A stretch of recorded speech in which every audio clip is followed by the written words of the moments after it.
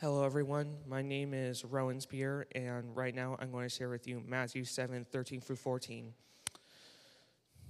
In these two verses, Jesus says, "Enter through the narrow gate, for wide is the gate and broad is the road that leads to destruction, and many enter through it.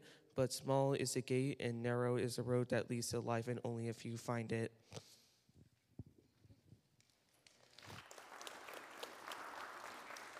Great job, bud. Well, hello. Happy New Year. My name's Steve. If we haven't met after service, I'd love to meet you. I'm going to try and not cling to this and move around a little bit. I think that's why they stuck me in the middle here. Rowan is 2 of 5 for me. Caden is 1 of 5. And now you guys get to listen to me. So I guess GMC had like a Spear quota they were trying to hit by like the end of the year. They just wanted to cram us all in at the end. You guys ever do that? You ever set like a goal for the year and then December comes around and you're like, man, if I just run 55 miles a day for the rest of the year, I can still make it, you know? So a funny story about that. A few years ago when Kayla and I were still living in Florida, it was New Year's Eve, and we decided that we wanted to go for a long hike. Her parents were staying with us at the time, and they said that they would watch the kids. So we were like, we'll pack like a picnic and we'll go for a nice long day hike. It'll be a date. Be a good time. And in South Florida, there's a trail called the Ocean to Lake Trail. It goes from Lake Okeechobee all the way out to the ocean. And we just happened to live on the last leg of it. And we lived on like a river, and on the other side there was a state park. And the trail went right through it. So I was like, what we should do is we should just hop on this trail and walk out to the ocean. So I kind of got on Google Maps and haphazardly calculated how far it would be. And it was going to be like 14 miles. And she committed. So we got up, sunrise, started walking, and I figured we'd be done by like 2 or 3. I had some checkpoints set up along the way, and very quickly I realized that I had calculated much less than it was going to be. In the end, we got to the ocean at about 5 p.m., and it was 19 and a half miles. That is the proper amount of groan that I was expecting right there. But that's not the funny part. The funny part is, so we get there, we take a few pictures. Her dad was waiting for us in the parking lot. He'd been there like half an hour. It was hard to let him know how much longer it was going to be. And we're walking back to the car, and we were wearing these Garmin watches and, tracking all our steps and stuff like that. And throughout the entire day, we were getting these notifications like, you have reached 10,000 steps. Congratulations, you have reached 20,000, 30,000, 40,000. And we're walking to the car, and we are like looking at our phones and stuff like that, and there's only one left, 50,000 steps. And we were at 49,700 something. So we made them wait in the parking lot while we did laps around the parking lot to hit 50K, because we knew there's no way we're ever going to get that close again, right? We got to get those steps in. But since this is the time of year where people are making resolutions and goals for the next year, I thought we should talk about making sure that we have one goal at the top of our list, the only goal that really matters, and that is whether next year, 5 years from now, 10 years from now, or 50 years from now, when our time on this earth is over, will we be standing in the presence of the Lord forever or not? And I think we need to make that a goal every single year. Some of you might know this. If you don't, you will in 1 second. I was in the Army for about 8.5 years. I had a couple different jobs in the Army. All of them were very land nav centric. I did a lot of land nav while I was in the military, and I thought it would be fun, like a fun challenge, to see if I can use land nav analogies to try and get this across. So even if it's terrible, maybe you'll learn how to use a compass or something. All right. So we're going to need 4 things. Our destination, presence of the Lord forever, right? We're going to need 4 things to hit that destination, to navigate there. The first thing we need is a starting point. It's really hard to get anywhere if you don't know where you're starting from. You got to know where you're starting from, all right? This is so important that in the second half of my career, I was a special forces operator, and while I was going through the qualification course, they would drill down on us the 3 rules of special forces. This is true. You can look this up. All right? Rule number 1, always look cool. That's rule number 1. Rule number 2, always know where you are. And of course, rule number 3 is if you don't know where you are, at least look cool. That is on posters in every team room, I promise you. But it does, the cool thing aside, it does show how critically important it is that you know where you are. You can't complete any mission if you don't know where you are. Where's the objective? Where's the exfil? Where's the medevac? You can't figure out any of that if you don't know where you are. And the Bible tells us where we all are, where we start. In Romans chapter 3, verse 23, all have sinned and fall short of the glory of God. Same chapter, verse 12. All have turned away and have become worthless. There is no one who does good, not even one. Not even one, Paul? Not even one.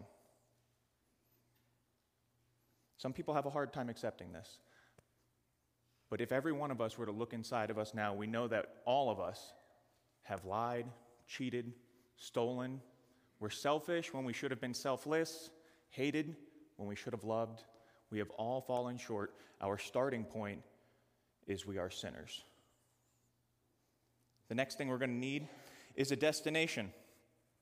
We've already talked about the destination. It's the presence of the Lord, right? The Bible has a lot of examples, visuals of what this looks like. The one that we're going to focus on today is the narrow gate. Rowan read it for us earlier. I'm going to read it again. Matthew 7, verses 13 and 14.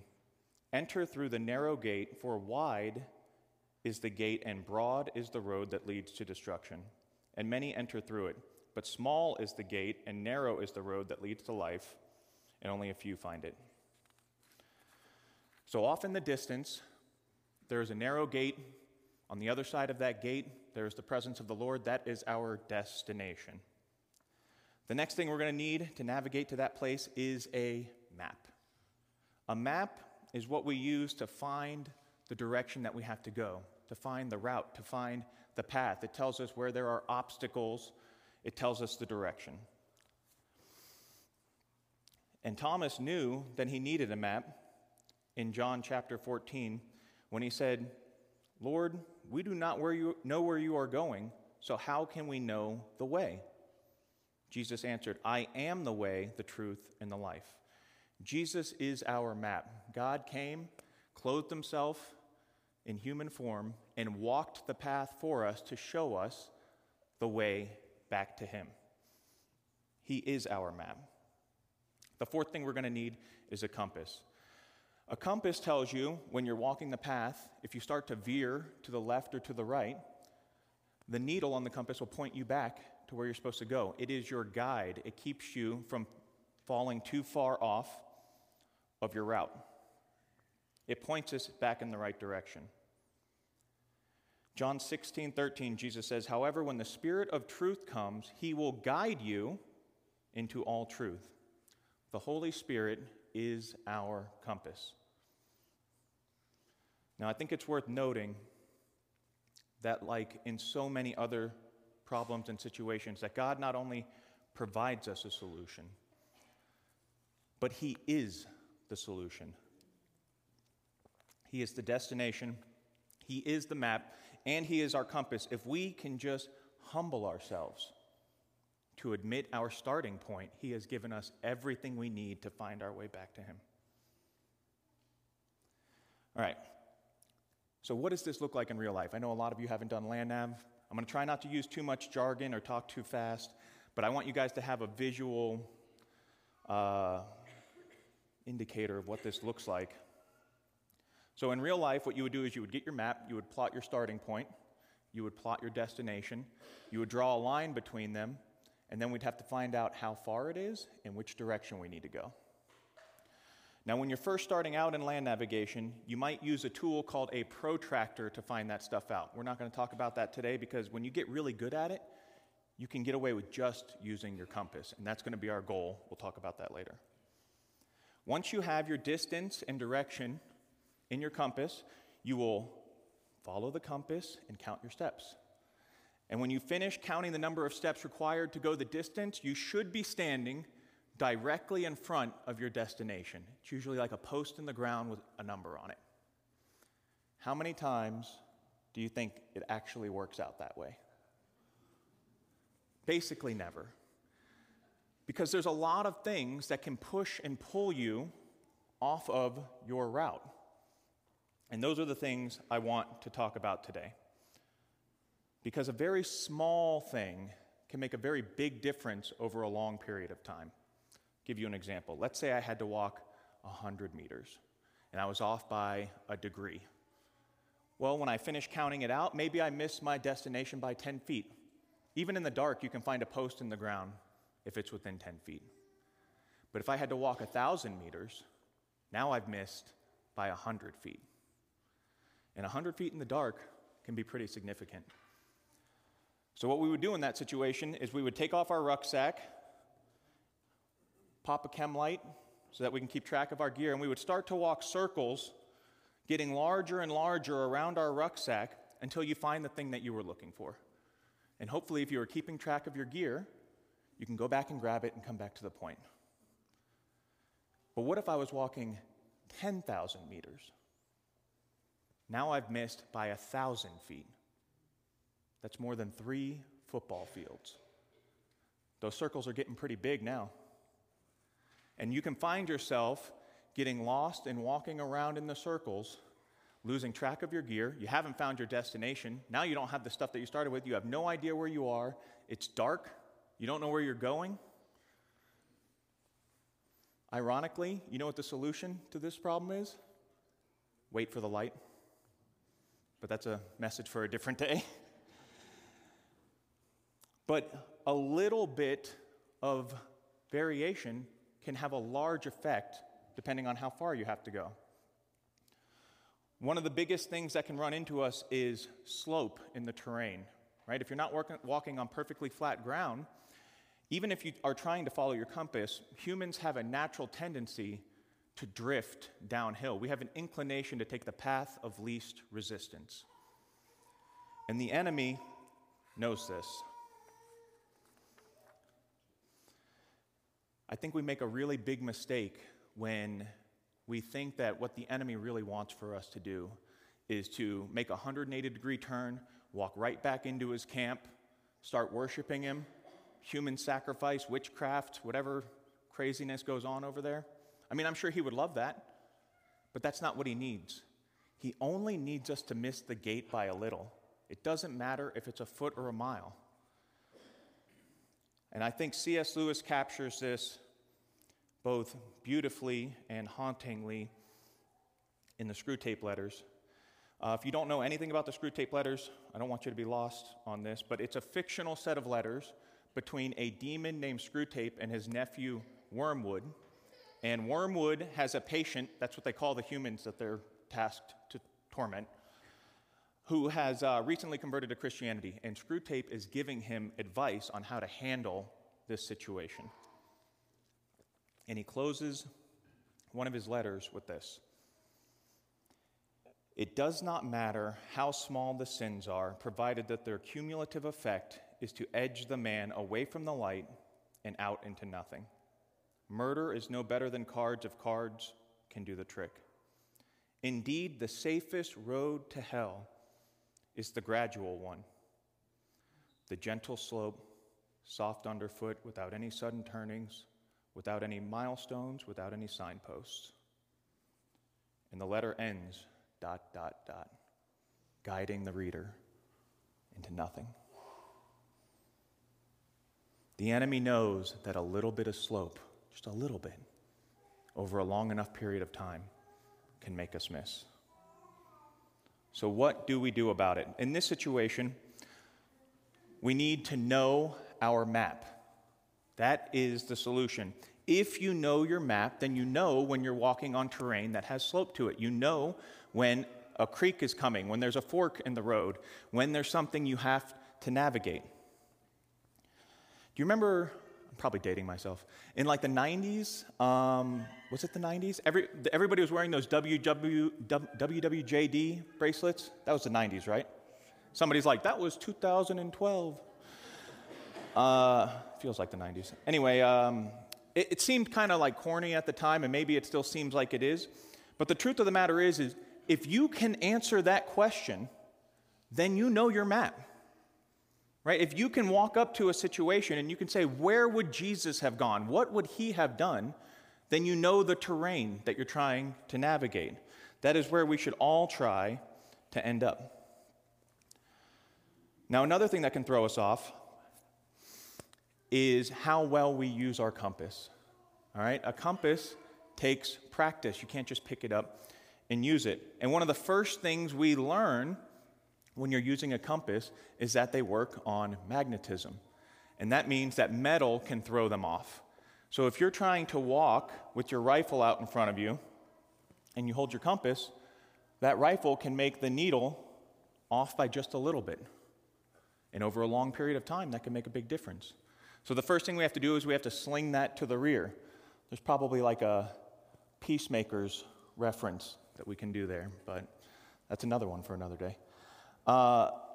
The other thing is if you're holding your compass too close to the front of your kit where you keep all your magazines and your bullets and things like that, that can throw your compass off. I personally kept my compass in my pocket, tied off to a belt loop, so that even when I put my gear down, I always had my compass with me. But if I had a lot of metal in my pocket and I was holding it right here, it could throw me off. And that leads me to my second C.S. Lewis quote of the message. I have a C.S. Lewis quote quota that I'm trying to hit, so I'm going to probably squeeze a couple more in. This one's from The Great Divorce, another great book. I'm going to paraphrase it a little bit to fit the message better. But he says, "You cannot enter the kingdom of heaven with the souvenirs of hell in your pockets." The word being used here, souvenirs, is really important because souvenirs aren't things you accidentally pick up along the way.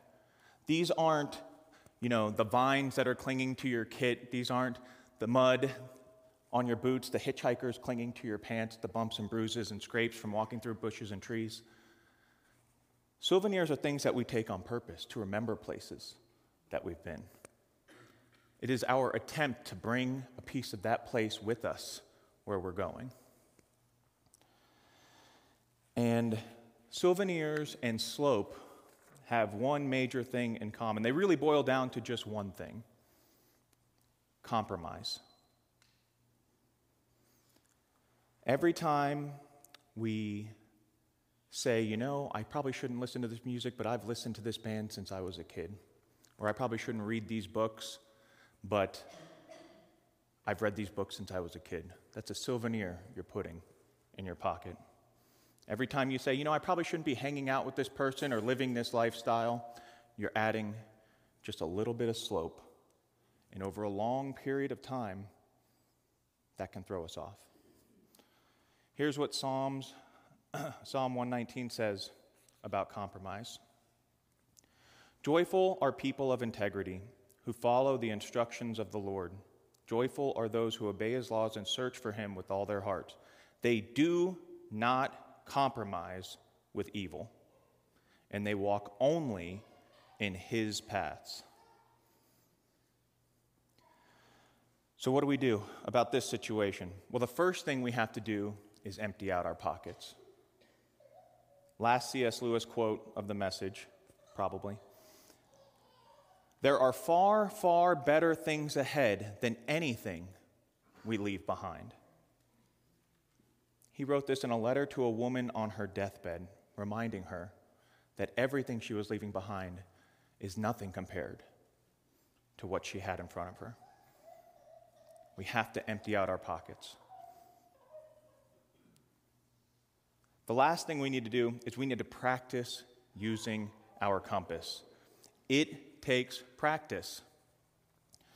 I haven't used a real compass in probably over a year. I think the last time I used a compass, I went on a backpacking trip with my boys for Boy Scouts. If you handed me a map and a compass right now and you said, "Hey, there's a destination 10,000 meters away," how confident would I be that I could hit it right now? Not very confident. But if I had been using my compass every day, if I have been practicing using it, if I've been sitting in the Food City parking lot shooting azimuths to the front door, walking up and down the aisles, it seems crazy, but how comfortable would I be with using my compass? Do you remember when I said earlier that there's a tool called a protractor that you can use? Well, it turns out that once you get really comfortable with using your compass, what you can do is you can take the map, you can actually drop the compass right on the map, line it up with the line, you can orient the map, spin the bezel, and lock in your azimuth without ever actually knowing what the number is. You don't even need to know where you're going. If you have enough trust and faith and confidence in your compass and your map and your ability to know where you're starting from and where you're going to, you don't even need to know where you're going. You can trust your compass and your map. And that is what we need to do. We need to start making him a part of our everyday decisions until it becomes so comfortable that we don't even need to know where we're going. I mean, that should be the goal, right? Isaiah 55 says, "As heavens are higher than earth, so are your ways than my ways. So are your thoughts than my thoughts." Why would we not want to use his way and his thoughts? We should become so comfortable with using our compass that we don't even need to ask the questions where we should go. We can just follow.